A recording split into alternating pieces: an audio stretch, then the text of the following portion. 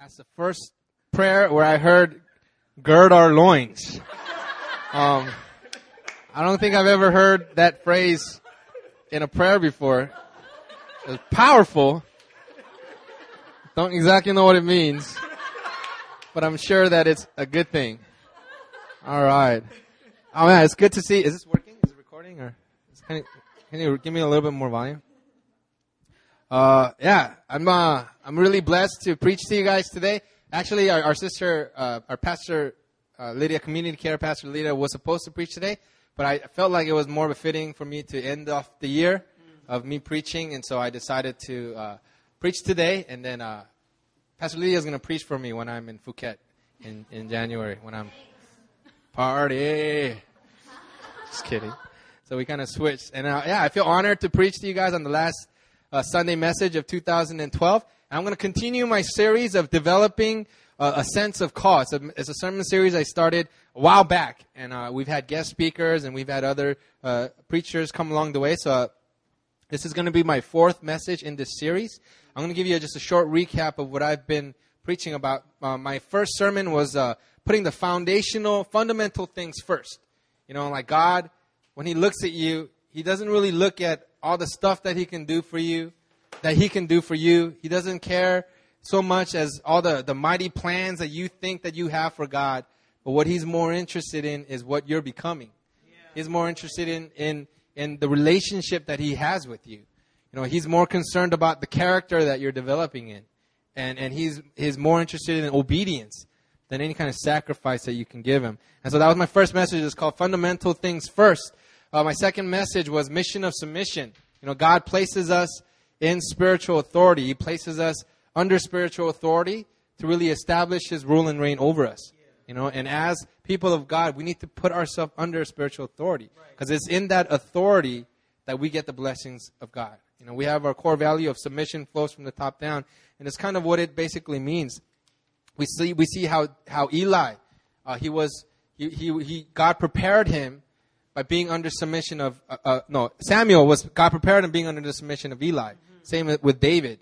You know, David, he was an already anointed king.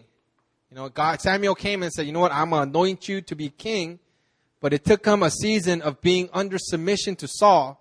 Even though his character was bad, even though he was all kind of messed up in the head, you know, David always submitted to him. He never, even when he was coming after him, trying to kill him, David still submitted. And it was in that submission where God is able to develop your character, to really raise you up and really make you the man or the person of God that He wants you to become. And so that was my second message, was called Mission of Submission. My third message, I preached it a few weeks ago. It was called He Tests You. God uses tests to really build up our character. He uses tests to not just test us and mess with our heads, but He tests us so that He can really develop a sense of call in our lives. And I gave you the example of Abraham, how God told Abraham, you know, sacrifice your son, your only son, the son that you've been waiting your lifetime to have. And I always say, I want you to sacrifice. And it's not because our God is a cold, sadistic, mean God that wants to mess with Abraham, but He did it so that He could really develop Abraham's sense of call. After he went all the way up to that mountain and was about to say, I'm going to do it, God, because you told me to do it. And God's like, whoa, stop. And in that moment of submission, and in that moment of Abraham really surrendering everything, that test gave Abraham an amazing sense of call for his life, of everything that God was going to do for him and do in him and through him. So that was my third message. Today, I'm going to look at a little bit more before I start the meat of my message. I want to kind of show you a little bit more of what it means to have a sense of call. To have a sense of call. You know, a lot of people know, you know, they might know that what God has called them to do. You know, a lot of people God told me to be a K-pop star. So that's my call. But there's no sense of call to really get them there. You know, and they actually might have had that call at one point, but it's a sense of call that's going to get them there. It's a sense of call, knowing the daily, what to do every day, how to relate to God, how to connect with God. That's going to really ultimately lead you to that place of you fully experiencing God's calling on your life. And so we're going to look at Genesis chapter 24. If you guys turn your Bibles to me to Genesis chapter 24. We're going to look at, we're going to go a little bit more, a few chapters after, Abraham almost sacrificed Isaac, and we're going to go to a time when Abraham's really old. He was already old. I think he was like in his 90s or something, or like over 100 when he had Isaac. He's really old now, he's like 150. I don't know exactly how old he is, but it says in the Bible, now Abraham was old, well advanced in years, and the Lord had blessed Abraham in all things. And Abraham said to his servant, the oldest of his household, who had charge of all that he had, put your hand under my thigh, that I may make you swear by the Lord, the God of heaven and God of the earth, that you will not take a wife for my son from the daughters of the Canaanites, among whom I dwell. But will you go to my country and to my kindred, and take a wife for my son Isaac? The servant said to him, perhaps the woman may not be willing to follow me to this land, but must I then take your son back to the land from which you came? Abraham said to him, see to it that you do not take my son back there. This reminds me of a video that me and Brother Roy and my best friend, Pastor David, back in Hillside, we made this video. This is a very weird, like a covenant. It's called the thigh covenant. And so it's like Abraham makes the servant put his hand on his thigh and swear to him. And we just thought that it was really funny. And so me and David and Brother Roy, we actually made a video. It was actually like a small little drama about the thigh covenant. We made it. If David, you're listening, yeah, it was bad because we made it and then we realized it was really offensive. And so we couldn't show it to anybody. So it's like somewhere on my computer. But I remember making this covenant, and making this video about this thigh covenant. And it's a really weird covenant. Abraham, and it's a deep covenant because Abraham is really taking this very seriously. He's like, you know what? Make this covenant with me. It's not just the promise. It's it's the most vulnerable part of who I am. Like I'm giving you access to this, but let me make this promise with me. And we read in the previous chapter of Genesis how God really called Abraham out of the land where he was at to a foreign place where he knew really very little of. And God really tested him in that place. He tested him. God really gave him this call. And he not only knows that God wants him to be in the land of Canaan, but he has a strong sense of call to this land. He has a really strong sense of call to the land of Canaan. And so even when it comes down to finding a wife for his son, he didn't want to go back to his hometown. He sent his servant. And when his servant said, you know what, if she doesn't come with me, should I bring my son, should I come and get your son to go with me? He's like, no, don't take my son back there. And the point I want to get at is when God calls you to something or to some place, and he confirms it and he tests you, and you know that it's from God, it's very important that you don't go back to where you came from. It's one thing to know God's plan, but it's another to have a sense of call for God's plan. And Abraham had a sense of call to his plan. And he knew that this is where he belonged. Right? This is the land of Canaan. God said that the Lord said, I will inhabit, this will be my land. And God had called me to this land. This is going to be my place. And it's going to be for my offspring. And he was so dug into his call that even when it came down to finding a wife for his son, he wasn't willing to go back. And you know what? So many times, we feel that we have this calling from God. And we're like, man, God, you brought me here. But at the minute things get tough, they want to go back to where they came from. We opened our service in the month of April last year, 2012, this year. And, and though it may have started in April, it was started in the minds of the core leaders of New Philly like years ago. And, through a lot of praying and a lot of, interceding and really asking God how we should do this. A bunch of people were asked to take part. They were punched. They were asked to, would you consider moving down to Busan and establishing this church plant? And out of all the people that were asked, 10 people were actually volunteered and were chosen to come down here. And it wasn't a decision that people made lightly. We all prayed. Now, I prayed. Every one of the church plant team members, they prayed. They asked God. And they came to a realization that this is what God was calling us to. And even this is around the time when me and Mina were beginning to date. You know, we were like, all right, let's get married soon. I'm gonna propose to you eventually. And we were in this place of like, you know, we were starting this life together. But even when it came down to making a decision about coming here, we did it separately. We didn't do it like, oh, do you want to go? Oh, I don't know. Do you want to go? No, we didn't want that. So we went into our prayer closet separately. And I asked God, God, should I go? It's going to be tough. It's going to be hard. I don't want my first year of marriage to be all like crazy like this. You know, I want to have fun. You know, like, God, should I go? But then God, He clearly told me, like, you got to go. This was before I even knew I was going to be campus pastor. This was before all that. God's like, you got to go. You're called to this land. So I talked to Pastor Mina. I was like, what do you think? And she said, what do you think? I was like, oh, I think we're supposed to go. And she's like, yo, that's what I got too. And it's a calling that was very real to us because we prayed and we went after it with God. Yeah. You know, and what I want to tell you guys is that when God says, I'm taking you to the promised land, when He says things like, you know, this is a land that I'm going to deliver you to, do not go back to the place where you came from.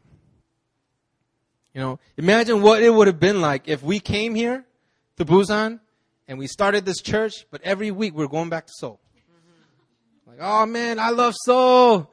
Yeah, Busan's all right, but you know, I'm going to hang out here. And then, I guess I got to go to Sunday service in Busan again. You know, what do you think would have happened to our callings if we kept on going back to Seoul? You know, when I came here, God really spoke to me very clearly. He said, you know what? Don't leave your heart and soul. Make sure it's here. And He clearly, specifically told me, because you're the campus pastor, you have to set this example. And your heart and your mind and everything has to be here. And it was hard for me, man. I was like, I left my best friend back in Seoul. You know, I love this community, but I was like, man, I belong here. This is my place. Yeah. I'm not going back. Mm-hmm. You know, and since then, you know, we've gone back only for like church-related events and my cousin's wedding. But it wasn't for anything frivolous. We didn't go there just like, I just want to go there and hang out, you know. And God made this really real to me. And as campus pastor, I asked the team to also make this commitment. You know, and they've been very faithful in keeping that commitment. And when God calls you to a place, you can't go back to where you came from. You know, you know, the Israelites, God took them out of the desert. God took them out, you know, of Egypt and took them out of slavery and brought them into the wilderness and said, you know what, I'm going to take you into the promised land.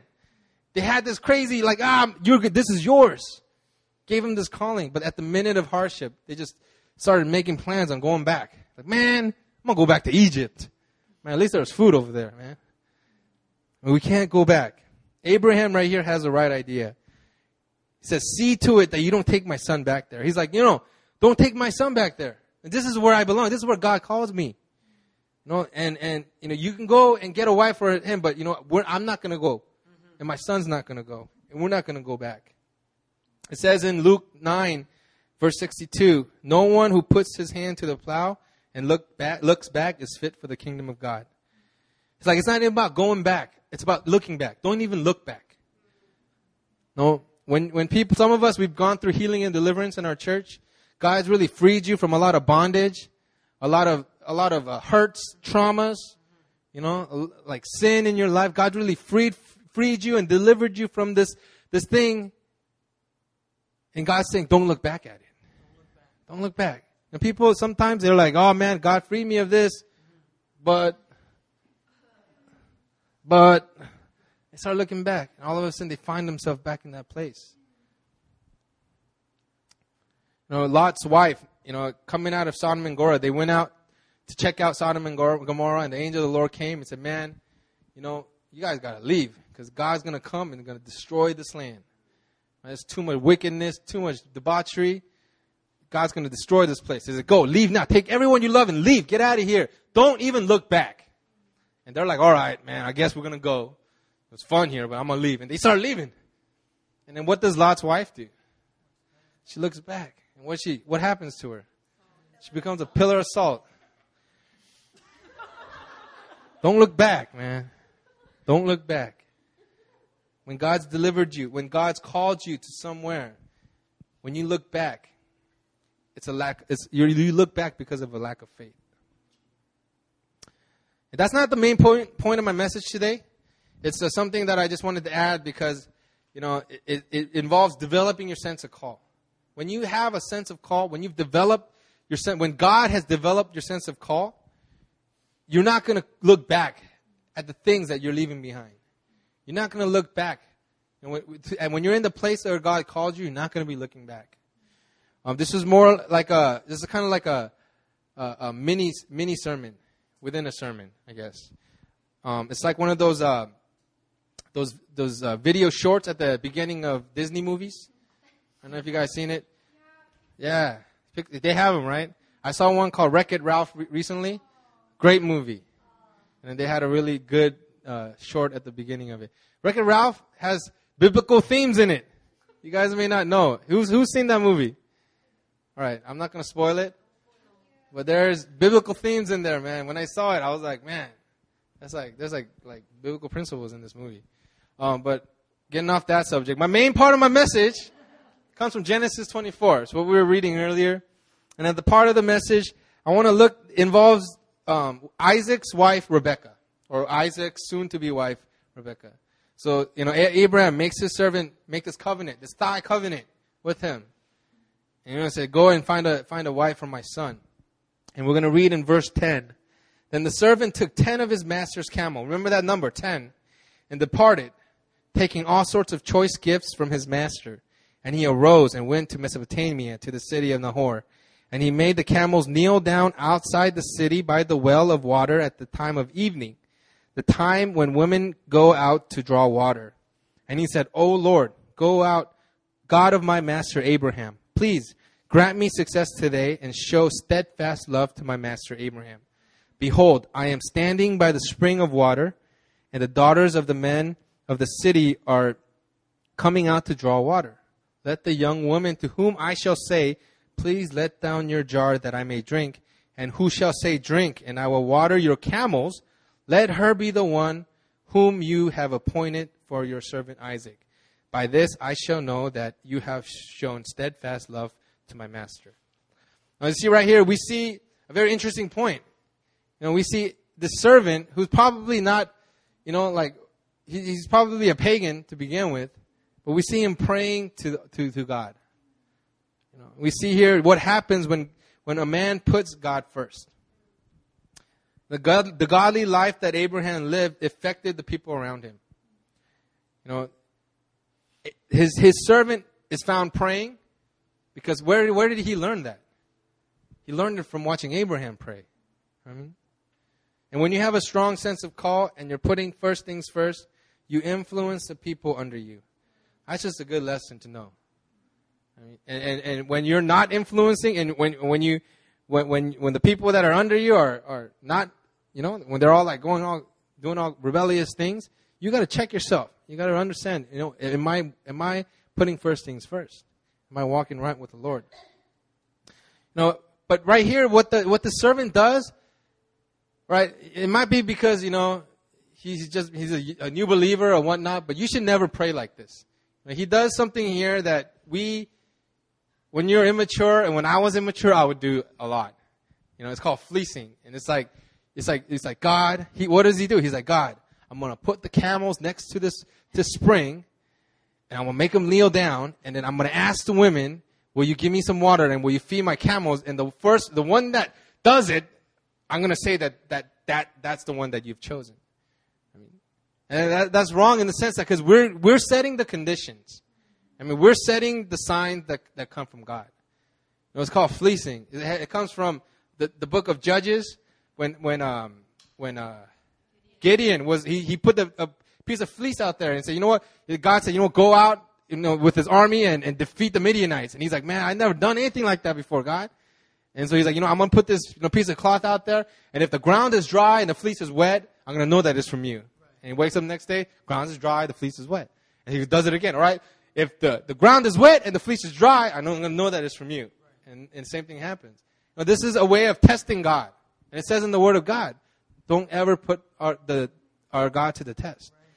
Right. And we've done this before. We're like, man, God, I'm gonna ask Mina out. I want to ask Mina out. So I'm going to send her this text, and if she responds before midnight, it means that she likes me. You know what I mean? You all do that, you know? You guys do it in silly ways, but sometimes we really do it with God. You know what I mean? And it's a way of testing God. Don't set the conditions. Look towards God for the signs. Because when the signs come from God, you know that it's real. You know what I mean? But when you're setting the signs, when you're like, God, you know, I'm going to do this, and if this happens, I'm gonna know that it's from you. No, that's not the way that we're to pray. But, you know, God in His grace answers the servant's prayer, you know. But moving on, we see here that the servant, before he can even finish his thought, comes Rebecca. And what do they say about Rebecca? If you read on, it says, she is an attractive woman. She's good looking, you know. She's fine. And he's like, whoa. All right, maybe she's the one. No, and then she's carrying this jar on her shoulder, and she's going down to the spring, and she's drawing up water. And I want to ask you, what was Rebecca doing when the servant saw her? What does it say? It says that she was drawing water. She was pulling up water from the. Now back then there wasn't no faucets, there was no sinks, there was no hose where you could fill up a bucket. If you needed to get water, you had to go down with a jug of water, or like a jug, and get it and come back. And you probably had to do this a few times throughout the day. Right? It wasn't an exciting thing that you did. You know, like the great man of the village didn't go down, I'm going to go get water. As a matter of fact, she was doing regular, everyday, humdrum, mundane things. She was in the mundane. You know, and I've had a few sidetracks along the way, but my main point today is about the mundane. God develops your sense of call in the mundane.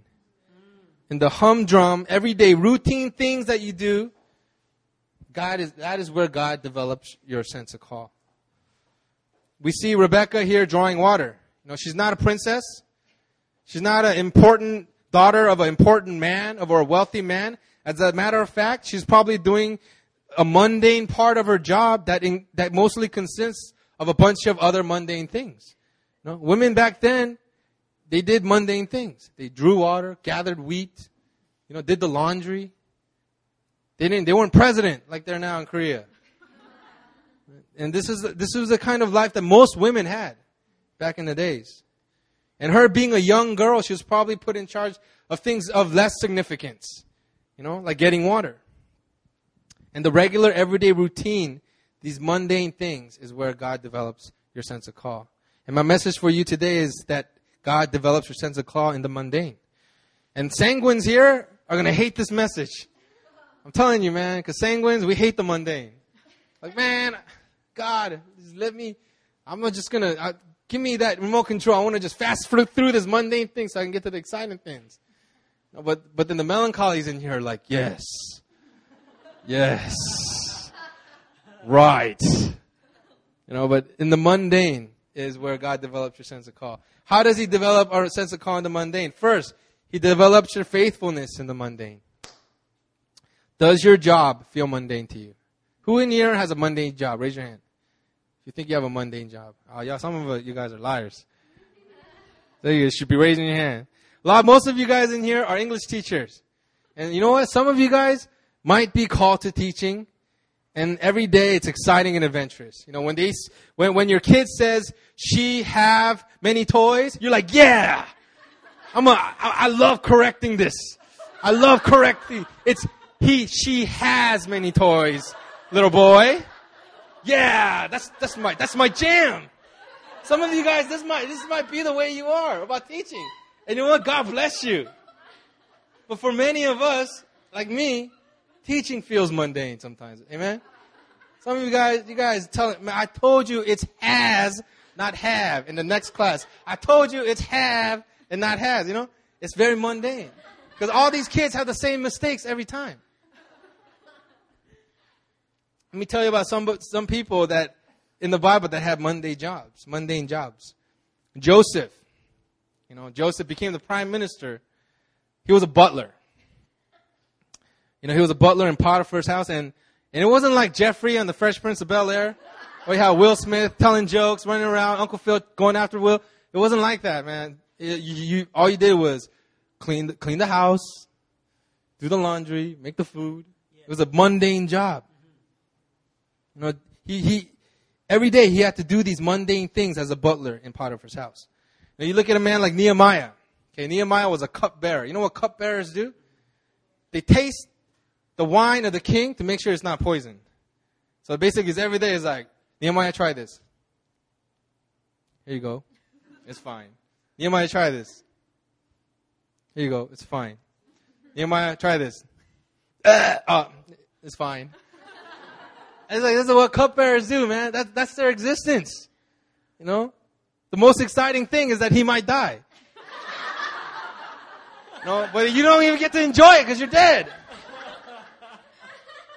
You know, another person with a mundane job was David. And David was a shepherd. It's one of the most mundane jobs. Sheep are dumb. They're dumb, and they just sit there and eat, and then do the stuff that happens after you eat. That's all they do. And you're just basically moving from one patch of grass to another patch of grass, and you're just following them, making sure that they don't fall into some kind of ditch or something. These three guys, these three men in the Bible, they can relate to some of you guys in having a mundane job, a mundane role in your life. You know, there are times when I feel like I have a mundane job. It's exciting being campus pastor, but you know, I work at Sharky's, and there's times when I'm doing the laundry. When doing the dishes, I'm like, man, this is very mundane. And on certain days where I'm just making the same food over and over again, and it can get really mundane. But some of you guys might be saying, what does my boring job have to do with God's call for me? You know, what is it? How is this boring job of me teaching these kids the same pages in this book every class? What does this have to do with God's call for my life? And we start distinguishing in our minds between sacred and secular call. You know, Pastor Christian, he's in seminary. He's the lead pastor of this church. He has a sacred call.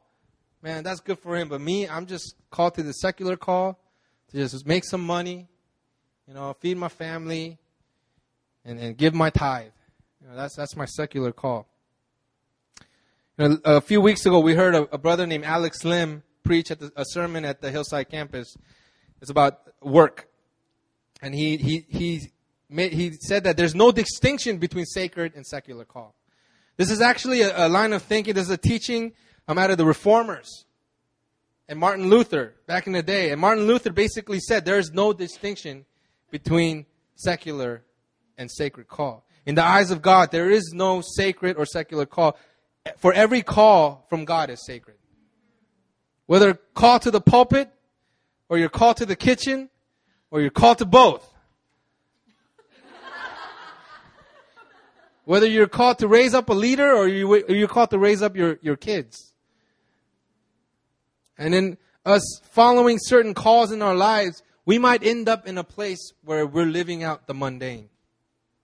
But it's in those mundane times that we need to develop our faithfulness. And one of our core values is to be faithful in the small things. And sometimes, like Rebecca, those small things are very mundane things. Faithfulness for big things come from first being faithful in the small things. God's plans and purposes for your life are grand. They're awesome. You know what? Every single one of you guys have a mighty purpose and a plan from God. And it's amazing. But in order for God to get you there, you might have to go through the mundane. You know, whatever field that God calls you into, whatever industry, you know, it's like, you know, there's not some people that have this amazing plan of God and then some people that have just regular normal plans of God. We all have amazing plans from God. All the plans that God has for us, it says in the Bible that they're good. They're good. They're perfect for us. They're amazing. But in order for us to get and reach our perfect calling from God, we need to go through the mundane, and we need to develop our faithfulness in the mundane. You know, so how did God develop Joseph's faithfulness to be a prime minister? You know, it was in the mundane days that he was faithful as a butler. God developed Nehemiah's faithfulness to build up the walls of Jerusalem, you know, to rebuild the walls of the temple. And he got that by going through the mundane task of sipping on wine for the king. Like 4 or 5 times a day. God developed David's faithfulness to be king through the mundane assignment of being a shepherd boy. God develops our calls for the mountain by training us in the valley. He develops faithfulness in mundane assignments. Let's move on. Verse 17 and 18. It says, Rebekah goes down to the spring to fill up her jar, something that she did every day. It wasn't a special day. This is her regular thing. Then the servant ran to meet her and said, please, give me a little water to drink from your jar. She said, drink, my lord. And she quickly let down her jar upon the hand and gave him a drink. And my next point is, God builds your character through mundane assignments. First was what? Faithfulness. And the next is character. He develops your character in the mundane assignments. Now you see her response. When asked, can you give me a drink? She says, what? Drink, my lord. She didn't have to do that. She could have been like, 됐거든. You're a man. Why can't you get it yourself? Can you give me some water? Your face. That's a joke about Anna Rose. She says that to me all the time. She could have been like, no, man. Why don't you get it yourself? You're a man. Go find a jar and get some of your own water.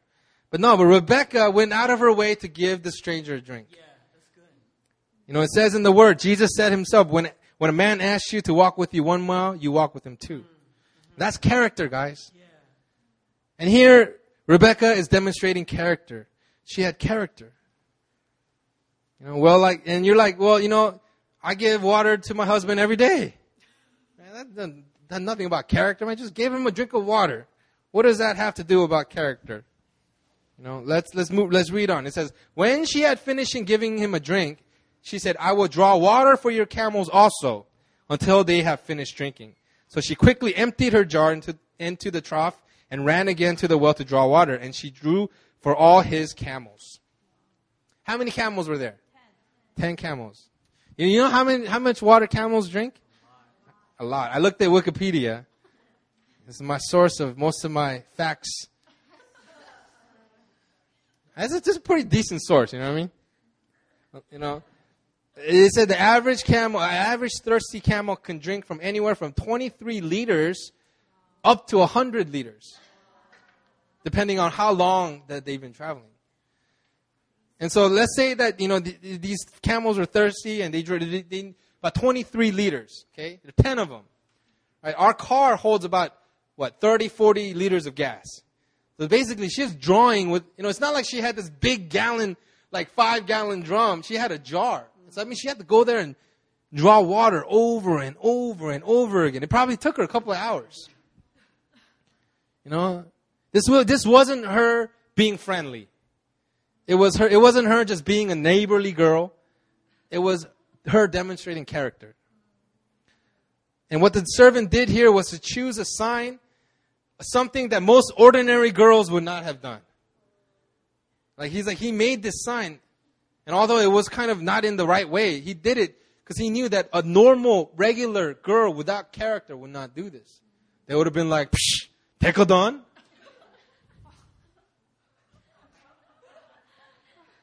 Because that's a lot of water, man. And this was a sign of character. It wasn't easy. She wasn't like a burly man. She didn't have all these muscles. And she says, what does it say? She was attractive. She's probably very delicate. She didn't have no big arms and to draw this man, here you go. She had to go out of her way and she had to demonstrate character in order to fulfill this task. And where do you think God developed her character? It says nowhere that she was doing all these grand things. What we know of her is that she was a typical young woman and was doing what typical young women did at this time, was to go down to the spring to draw water. And it was in this mundane assignments where God developed Rebekah's sense of call. She had character. And God developed her character in the mundane. And a lot of us today, here in New Philly, we are in the season of our mundane assignments. Do you know that? Now, some of you guys are students. And you're like, man, I can't wait till I stop having to read these books and do these tests and write these papers, these mundane assignments. And some of you guys are teachers. And though there's a few of you in here like that love teaching English, man, a lot of us, this is a season of our mundane assignment. Even exciting things can end up being mundane. You guys know that? Mm-hmm. Moving here and starting this church, man, it was exciting. We were here, we're like, yeah, man, this is exciting. I love this. But you know what? After a while, it did get a little mundane. And let me tell you, it's not necessarily because we're doing something wrong. It's because God was developing our character in the mundane. Marriage, exciting, right? You know, we've been married for 1 year. And man, it is exciting. I love it. It's amazing. Marriage is good. But even marriage, at times, can become mundane. Cleaning the house, doing the laundry, waking up and going to work. But I'm realizing that it's in the mundane things, like doing the dishes and hanging the laundry and vacuuming and doing the dishes, that God is trying to develop my character regarding my marriage. He develops our character in the mundane. And He develops our faithfulness in the mundane. In the mundane assignments that we have to try to find God. A lot of people hear my testimony and they're like, man, you lived an exciting life. Went to prison, did drugs, went on high-speed chases, did drugs. And it's great. I lived a pretty exciting life. But you guys don't know that a lot of my life has been very mundane. First of all, going to prison, very mundane. You do the same thing over and over again. And I remember specifically, I went to prison and I had a strike. And so I couldn't really get it. Like when you're in prison, you can get jobs, right? When you're in a low-level prison, you get a job. They pay you like 30 cents an hour. And then you can actually like save up that money and have like $90 at the end of the month and buy like from the canteen. I didn't have a job because I had a strike, so I couldn't get a job. But I remember for the first year, I had no job. I was just watching TV, like, hey, man, it's cool. But after a while, it was getting a little boring. And so I asked the lady, this is a big black woman. I forgot what her name was. She was real cool. I was like, man, can I get a porter job? Porters are the ones that clean up the dorms that you're living in, right? And so like when everybody's count time, everybody had to be on their bunks. Porters get to get up and like go and clean and kind of mess around and have fun. And so I remember I asked her and she's like, all right, Lee, I'm going to give you this job. And so she put my name on the porter list, right? So every day, 3 times a day. Actually, I was an afternoon porter, so it was only twice a day. Lunchtime, count time comes, I get up, grab the mop, start mop. So first you sweep, and you mop, and you go clean the bathrooms, and pick up the trash. I remember I did that for like a good 6-7 months straight. You know what I mean? And in that time, I remember it was very mundane, and it was really quiet. Because, during quiet time, everybody's really quiet. They have their headphones on, listening to music and whatnot. And I remember, I'm mopping and going along. But I remember realizing I want to do this good. It's like the first time in my life where I started developing a work ethic. And I wasn't even getting paid. Because they don't pay you to be a porter, you know what I mean? Like you work in the laundry, they pay you 30 cents an hour. Porter, you get nothing. You're just basically working for the sense of being off your bunk during count time. Because it's like you get to kind of go around and mess around and have fun. So, that wasn't pain, but all of a sudden I wanted to do things well. I remember I was thinking man, I'm going to clean this day room and I'll make it clean. I'll make sure that when we come back here, the mop, the floor is still wet and shiny. You know what I mean? And at that time, God was developing my faithfulness. I didn't know it, but it was in that mundane assignment that God was setting me up. He was building my character. And when I came to Korea, I got deported. I came to Korea. They made me go and I had to do the Korean army. But instead of going to the army, I had to do this public service. And I got picked to give out parking tickets. Man, it's mad mundane, dude. You just drive around with some ajashi and you just go up to cars and you put the sticker, go back in the car, go to the next car, get out of the car, put the sticker, and put another sticker on top. You do that 30, 40 times a day. And you just go to the same area, same neighborhoods every day. It got really mundane. But I remember God, even in that time, like I didn't want to just slack off. You know, I still wanted to do things right. I remember all the ajashis wanted me. Like, oh, Chinoan, I want Chinoan. Because I wasn't like messing around. I wasn't like talking on the phone. But I would always talk with the ajashis. You know, have good conversation with them. And this is when God was really bringing me back to the Lord. I remember I had this one man, he was a Changnonim. And he's like, I go, do you go to church? And he's like, yeah, I'm a Changnonim. I was like, oh, really? And he was like, yeah, I go to church. And we had this long conversation. And I got to really tell him my testimony. And he was like, oh, you're messed up, right? But I remember those moments where every day I go and I had to give a parking ticket. And it was so mundane. And even as I got raised up as a leader, you know, I became on the media team. These two will tell you, the media team, I was a leader of the media team. Very mundane. Doing the same thing every day and Sunday. And then I became a leadership coach. And I thought, yeah, man, this is going to be exciting. But all I did was order books and make small group assignments. And I didn't even have a small group. Because, you know, leadership coaches don't get a small group. So everybody had all these crazy testimonies of what was happening in the small groups. And I was like, yeah, I ordered those books. I checked those accountability forms. Pastor Anita will tell you, man, it was hard, but it was really mundane. It wasn't relational. You know what I mean? But all of this was preparing me for something. It was giving me character. It was giving me faithfulness in small things, in the things in the mundane for me to do this work that I'm doing here now, being a campus pastor here in Busan. And you know what? Throughout the mundane life that I've been living, I have this thing where I'm not above any job. I could do anything. If God calls me, right now at Sharky's, man, there's times where I clean the bathroom. There's times where I mop the kitchen, mop everywhere. And I'm not above that. I mean, you know, that's the heart that God wants for us. Is that, you know, we have to be willing to go through the mundane. We have to be willing to do what God calls us to, no matter what it is, even though it's not exciting. You know, another example of people glorifying God in the mundane are Korean American parents. Some of you guys are Korean American, and I want to use my mom as an example, man. God developed my mom's sense of call in the mundane. My mom she worked at a laundromat for like 30 years. You know what you do at a laundromat? You iron clothes. You know, they may look different, but it's the same thing every time. Like, oh, this one is blue. Oh, this one is red. But you're doing the same thing over and over again. And my mom, she did that faithfully for like 30 years of her life. But you know what? You're not going to find another woman that's more faithful than my mom. And you're not going to find a woman that has more character than my mom.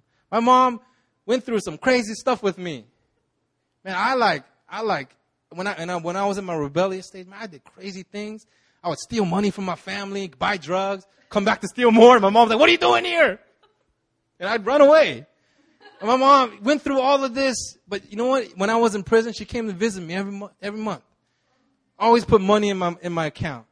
And she always told me, I love you. No matter what you go through, I love you. You're my son. You know, and you know, any other mom would have left me, dropped me years ago. But it's that character that God developed in her through those mundane assignments. She built up so much that character that no matter what kind of messed up son she had faith, and she knew that God was going to turn it off for her good and for my good. God develops your character in the mundane. Let me tell you. That's my second point. God develops your character. He also develops your faithfulness in the mundane. And my third point goes out to some of you single people today. My third point is some of you guys will find marriage in the mundane. And some of you guys are like, man, I want to get married. Roy's like, man, I need to get married soon. Noble's like, man, I need to get married soon. Who else is in here saying, I need to get married soon? A lot of you guys are saying, I need to get married soon. But you know what? You could find marriage in the mundane. What happened with Rebecca? What was she doing when the servants saw her? She was just drawing up water. She was just doing the mundane assignments that she was doing, but she was doing it faithfully, and she was doing it with character. And you look at Ruth.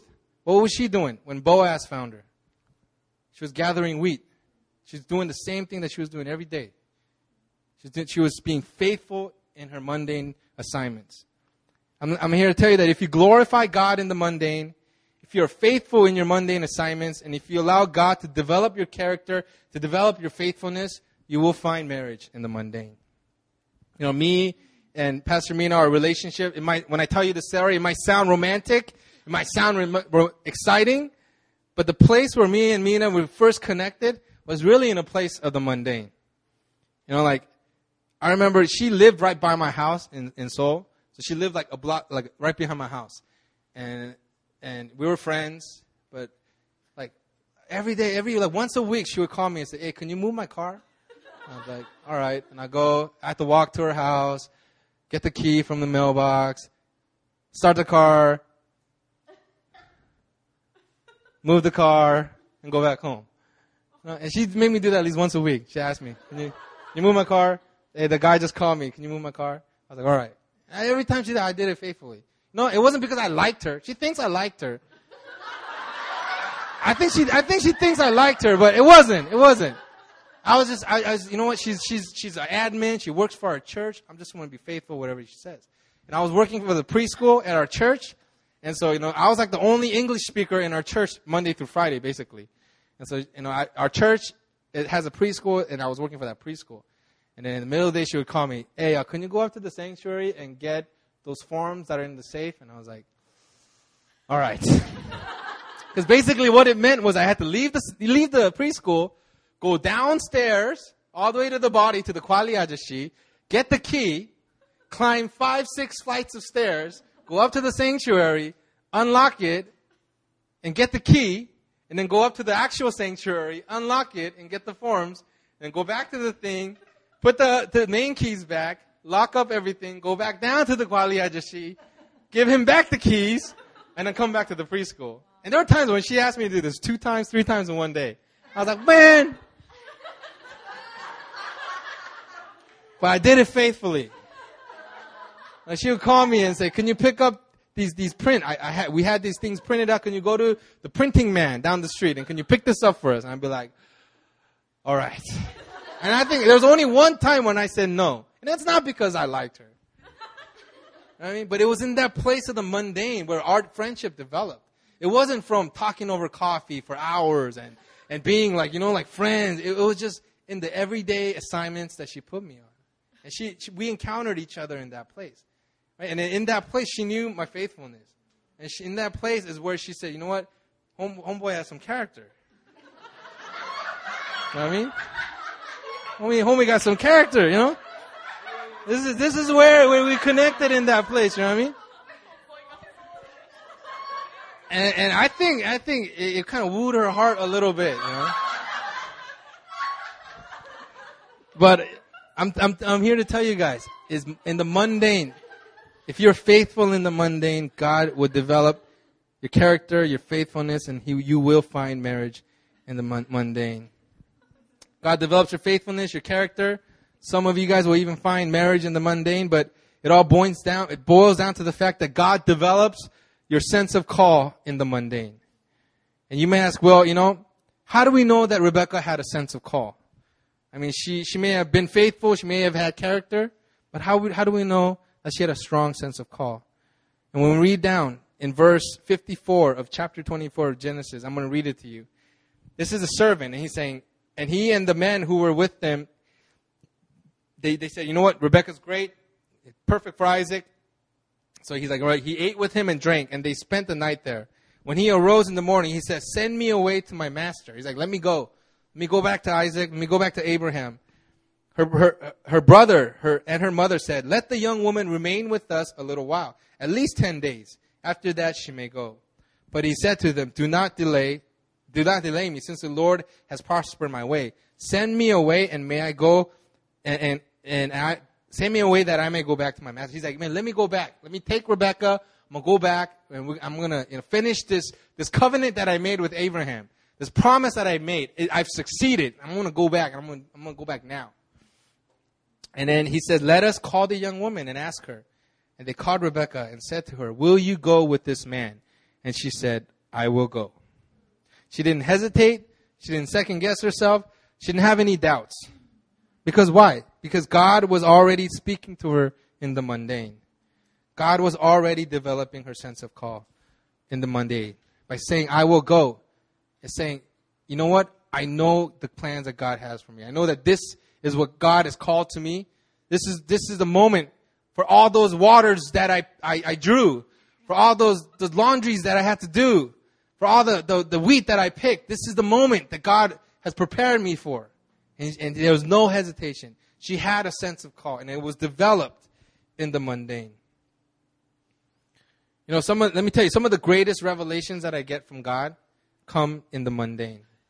I'm telling you, when I'm doing the dishes, and Mina, she kind of gets mad because like one day I'll come to church and I'll say something, and they're like, when were you thinking of that? And I was like, it was when I was doing the dishes. But you know what, you guys, a lot of you guys go through the mundane and you guys kind of shut off your mind. You guys are vacuuming, you guys listen to music. That's all good. But in those moments of the mundane is when if your mind is aware and if your mind is awake, you can encounter God. You can encounter God in the mundane. And it can be the most exciting thing. You can be hanging up laundry and you can be like, oh God, that's awesome. That is amazing. But you have to be aware. You have to be open. Your mind has to be switched on when you're doing the mundane assignments. I want to close with this. When we talk about the call of God, we think about the grand and mighty and awesome things. We think about the signs, miracles, and wonders. We think about the divine appointments and the prophetic words that we get. And we say, Jesus, the Son of God, He did miracles. He did signs and wonders. The apostles did the same. They did miracles, signs, and wonders. And this is the call of God. And what am I doing? I'm just teaching these kids the difference between have and has.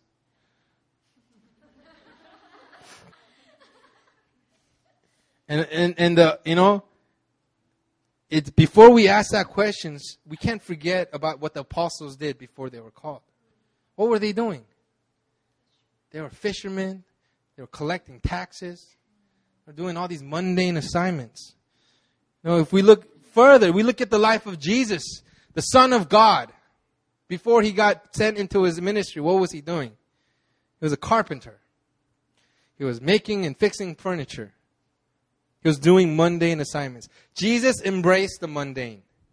And brothers and sisters, the beauty of the Christian life is to glorify God in the mundane. In the everyday, routine aspects of your life, we have to find God.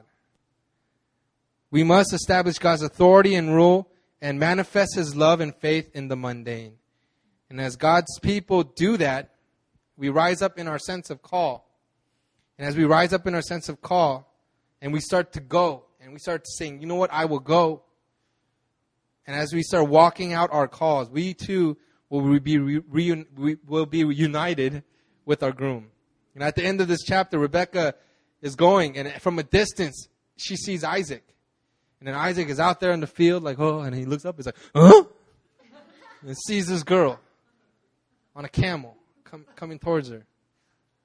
And says this beautiful marriage, this beautiful union. And I'm here to tell you that when we rise up into our call, when men of God and when women of God find their sense of call in their lives, and we're doing, and we're being faithful, and we're going out there and doing the things that God calls us to do, we're able to experience intimacy with our groom that we wouldn't be able to if we weren't.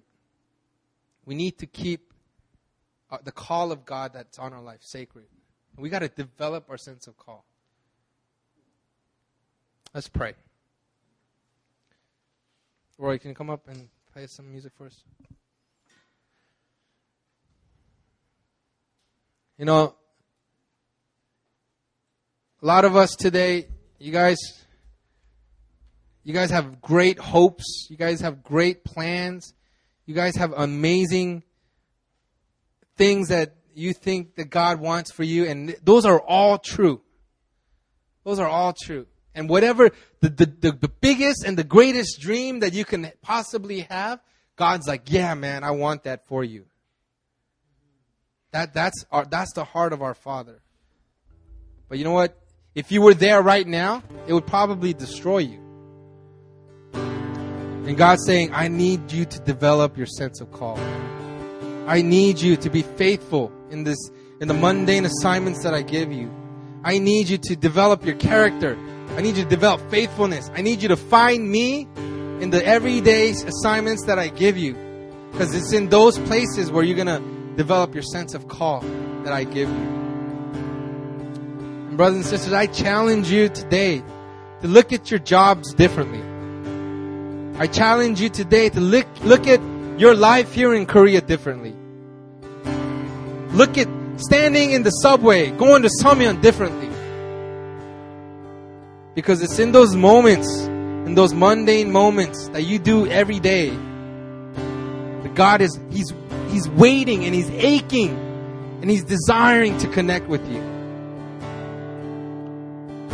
And so, Father God, I thank you, Lord, for every single person in this room. And I thank you for an amazing 2012. And I thank you, Lord, for all the testimonies and the amazing things that you did through us and in us. And Lord, we look towards 2013 and we say, Lord, we will do whatever you call us to.